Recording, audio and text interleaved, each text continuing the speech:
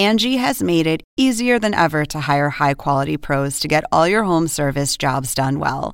Just bring them your project online or with the Angie app, answer a few questions, and Angie will connect you with local pros who match your specific needs. Or book a service instantly at an upfront price. So join the millions of homeowners who use Angie to care for their homes and get your next home service job done well. Download the free Angie mobile app today or visit Angie.com. That's ANGI.com. Angie has made it easier than ever to hire high-quality pros to get all your home service jobs done well.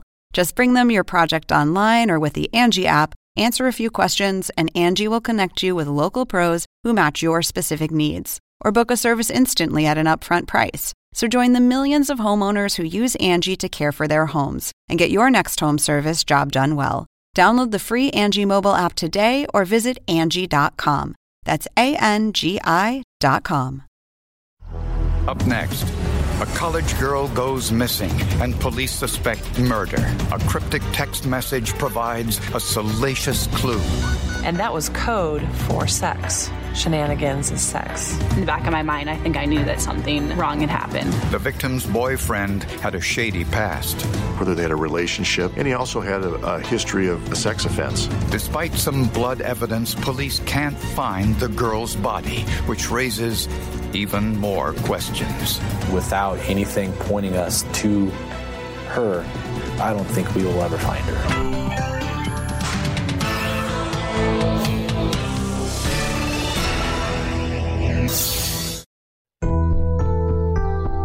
Many students at the University of Nebraska work during the school year to pay for living expenses or even tuition. 19-year-old Jessica O'Grady worked as a waitress in a local steak restaurant. Her goal was to pursue a career in childcare. She started out as a social studies major, and then she worked at a daycare also, and so the more she worked there, the more she realized that she loved kids and had a passion for it and decided that she wanted to be a teacher. As her sophomore year was coming to an end, Jessica celebrated with friends while making plans for the summer vacation. Jessica was with her friends that evening. They'd ordered some pizza. They'd been watching movies. She got a message, probably a text message of some sort, and she indicated that she was going to go over and talk to Chris. So I'm actually going to go over to Chris's. Really? And I was like, you're going over to Chris's? And so then she went into her bathroom and took a shower and got ready and left to go over there. Everyone assumed that Chris was Chris Edwards, Jessica's co-worker in the restaurant and a fellow student at the university. Jessica left her apartment around 11:30 p.m., and that was the last time anyone saw her. 2 days later, when she hadn't returned home and wasn't returning phone calls, her friends and relatives notified police. 98% of the time, when we receive a missing person report, we're able to determine within the first 24 to 48 hours that they're not really missing. We've located them. But this case was different. Police found Jessica's car abandoned near the restaurant where she worked. Her family knew immediately something was wrong. She wasn't blessed with cleanliness when it came to her car, and there was hardly any trash in it, and that was concerning to me. That wasn't like Jessica at all. And Jessica's friend, Chris Edwards, said he didn't see Jessica that night. He claimed he was at a movie with his friends, an alibi that checked out. We did go to the movie theater, located video of the movie ending, and saw him when he was leaving the movie theater. He told me he didn't know she was coming over that night. Here's a young girl, attractive, a college student. Why would she just disappear? And it was clear from talking to the family how passionate they were that she didn't just walk away from her life here. Then police learned two potentially disturbing pieces of information. First, that Jessica might have been pregnant. She had taken a pregnancy test at her friend's house and told her friend and her mother that she was pregnant. And they also learned that there was another Chris in Jessica's life, someone she'd been dating several months earlier. Could this be the Chris she was going to see?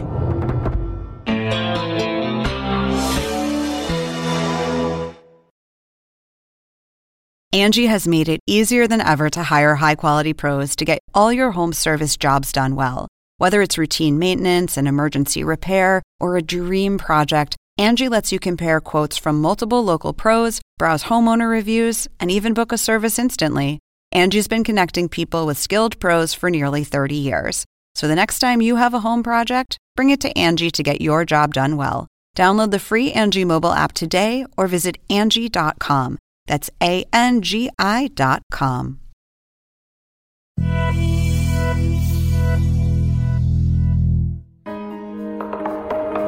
When police first learned that Jessica O'Grady was pregnant, they thought the stress of this unexpected event may have prompted her to simply run off.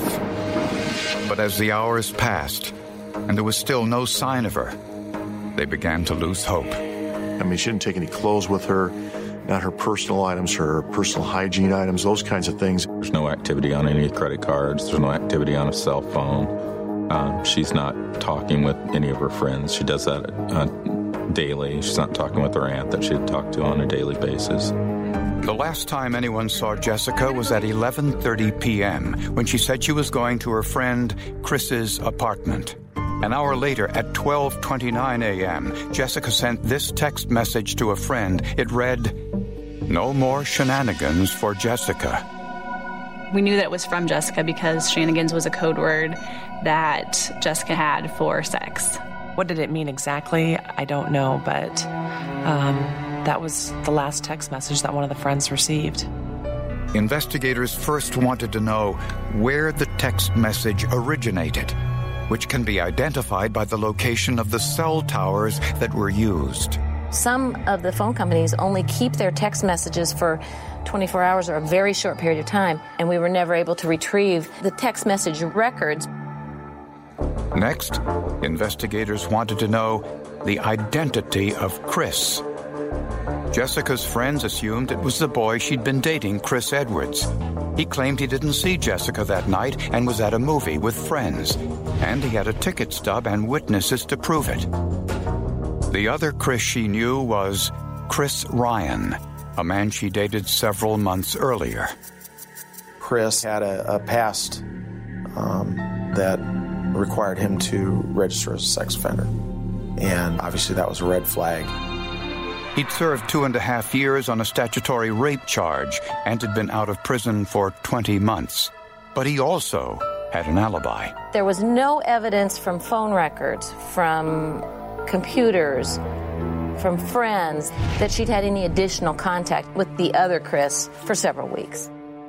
Investigators were running out of answers until they learned that Jessica's co-worker, Chris Edwards, had been dating other girls while he was with Jessica. And one of those girls, Michelle, was also pregnant. Jessica knew who Michelle was, and Michelle actually knew who Jessica was. They had worked at the same restaurant. But Edwards told them both different stories.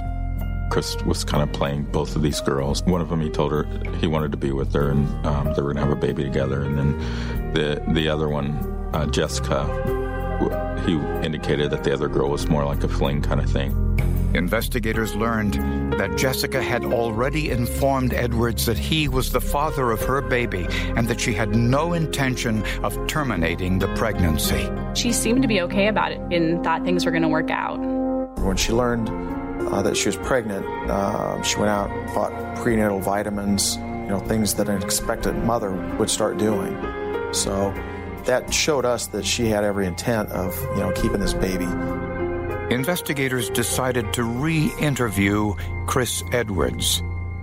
And as they spoke to him about Jessica, he said something unusual. Interestingly, he talked about Jessica in both the present and the past tense. And we found that to be very interesting too.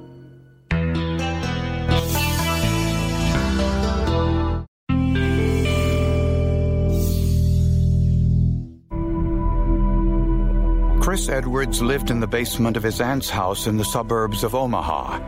His room had a separate entrance so he could come and go as he pleased. When police came to question him, he invited them inside. This was just a knock and talk. They weren't, wasn't a search warrant at that point. They just wanted to just talk to him informally. Investigators asked if they could have a look around. They asked him, if there was any part of the house that he didn't want the investigators to look at. He said, well, I don't really want you to, look at my bed or look at my camping equipment. And they really, obviously that's a red flag. They kind of wanted to know what that was all about. Investigators asked Edwards where he was on the night Jessica disappeared. And he repeated his alibi that he was at the movies with friends. Investigators found evidence that Edwards stopped at a Walgreens store the day after Jessica disappeared and bought some unusual items. Someone, presumably Chris, had gone to Walgreens and purchased 3 items. There was poster paint, white shoe polish, and whiteout, the type of whiteout that you use for corrector fluid. Surveillance images from the drugstore showed without question that Chris Edwards made this purchase and not someone else using his credit card. In Edwards' bedroom, investigators noticed sections of drywall that were a different shade of white. Looking closer, they noticed small stains underneath the paint. In fact, there was blood all over the ceiling. And you knew that there had been an attempt to try to cover that up. They said, Chris, there's some blood. This is before he went upstairs. There's some blood here. He indicated he cut his finger. There was a minimum of 7 cast-off stain patterns. There was actually 6 cast-off stains, and you add one on for the first swing, or for the first strike. There was some paint that had been used and some shoe polish that had been used to try to cover up those stains, but there was so much blood up there, you would have had to repaint the whole wall or the whole ceiling several times to cover it up. Local television news crews found out about it and broadcast the search on live television. We actually got a tip that the CSI and investigators were going to be out there searching. We could see the investigators working in the garage with the lights off, special alternative light sources that they use, spraying the luminol, that sort of thing. I probably had 15 phone calls from people. Are you seeing this? Are you watching this? Did you know this was happening? Investigators also turned over Edwards' mattress. It was covered with a huge blood stain. It went down within the bedding of the mattress, and I believe it took up about approximately 8 square feet onto the mattress. I believe he had stated that it was from menstrual blood on the mattress, and I was looking at that going, no. Oh my God. Definitely something happened here, and it was not something that somebody could have survived from. More evidence was found elsewhere in the house. The garage was actually kind of a gold mine. In the back of the car, in the trunk, we found some transfer blood. In the back seat on the floorboard, there were a pair of hedge clippers. Investigators found a dirty shovel in the back of Edwards' car, but a geological analysis of the dirt was unable to determine where this soil sample came from. We found some grass on the shovel. They took it to the agricultural college, and they determined that they believed it was potentially the kind of grass that would grow on a golf course. Edwards' mattress and a 4x4-foot section of his bedroom ceiling were removed and taken to the forensics lab. Identifying the blood with DNA testing wouldn't be easy since they didn't have Jessica's DNA profile. Law enforcement K-9 units and more than 150 volunteers searched the countryside looking for Jessica's body. But with so much open space in Nebraska, a body could easily be hidden and never found. That is the big mystery. What did he do with her? Where's her body?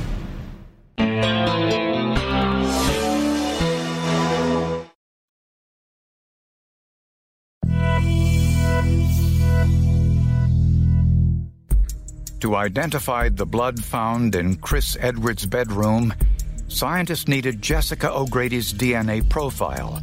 But without her body, they didn't have her DNA. The way we were able to establish Jessica O'Grady's identity based on DNA was from items of hers that were collected at her house, including her toothbrush, a comb, a razor that she used, and a pair of her underwear.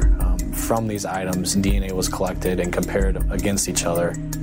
The DNA sample matched the DNA sample of the blood in Chris Edwards' bedroom.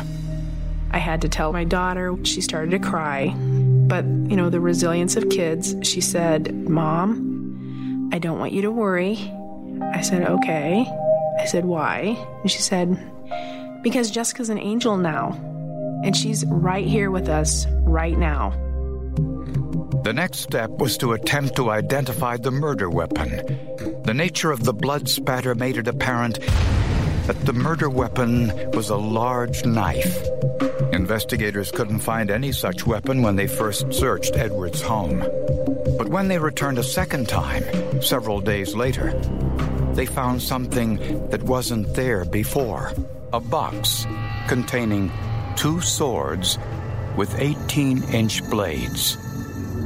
Did he think he was out of the woods and had put him somewhere else for a while, knowing the police might search, and then put him back in this closet? That's a possibility. How stupid is this kid? I just couldn't believe that he had, if these were the weapons, he had brought him back. He probably didn't think that we would be coming back. The swords, called Bangkok battle swords, are often used in martial arts performances. They could have caused the small elliptical cast-off blood spatters in Edwards' bedroom. Though the swords had apparently been cleaned, analysts found traces of human blood along one of the blades. The sample was sent for DNA testing. The blood was Jessica's. Skin cells on the blade's handle also produced a DNA profile. It belonged to Chris Edwards. With that evidence, Chris Edwards was charged with murder, but he continued to deny any involvement. Many people, even when they're confronted with as much evidence as you can muster in a case, are still going to continue denying that they did anything till the end of time. We still have to prove that Jessica was dead and not just missing. And so we looked at common sense. You look at the mattress and you look at the blood spatter, and the detectives and everyone in common sense tells us whoever shed this blood is not coming back. This is a lot. Prosecutors believe Chris Edwards didn't have any serious interest in Jessica O'Grady, so when she got pregnant, that caused problems. When Jess originally told him, he was somewhat upset about it.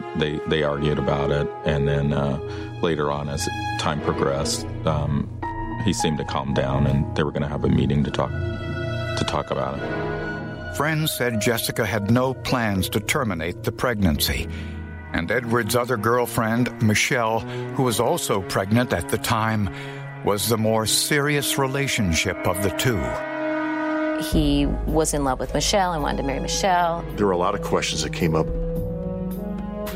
from that relationship with Michelle, and obviously he's seeing Jessica O'Grady at the same time, so certainly that would be a problem for him. On the night of the murder, prosecutors believe Jessica and Edwards talked by text message and set up a meeting that night around midnight. According to friends, Jessica said she was going to Chris's apartment. Although Edwards did go to the movies with friends that night, the movie was over early enough to meet Jessica at his home around midnight. Prosecutors have no idea what transpired between the two, but they obviously discussed the status of their relationship. Friends said that Jessica knew about his other pregnant girlfriend, Michelle. Did you ask Michelle if getting rid of the baby was... We're not talking about Michelle. More than likely, they also discussed the status of Jessica's pregnancy. We have to get through it together. In any case, Edwards had to realize that no matter which girlfriend he chose, he'd be supporting 2 children on his cook salary. No. At 12:29 in the morning, Jessica sent a text message to her girlfriend. No more shenanigans for Jessica. Her code word for there will be no sex tonight. The forensic evidence shows Edwards hit Jessica at least 7 times with the sword while she lay on the bed, creating the blood spatter on the walls and ceiling. Blood evidence shows Edwards put Jessica's body into the trunk of his car, but no one knows where he took her. At some point, he took Jessica's car and left it near the restaurant where they both worked. He later tried to clean up the blood in his bedroom, but there was simply too much of it. Despite being offered a lesser sentence in return for disclosing the location of Jessica's body, Edwards refused to talk. From the human aspect, we want to get her back for her family, because they're good people, they're concerned for her, and, they need her back.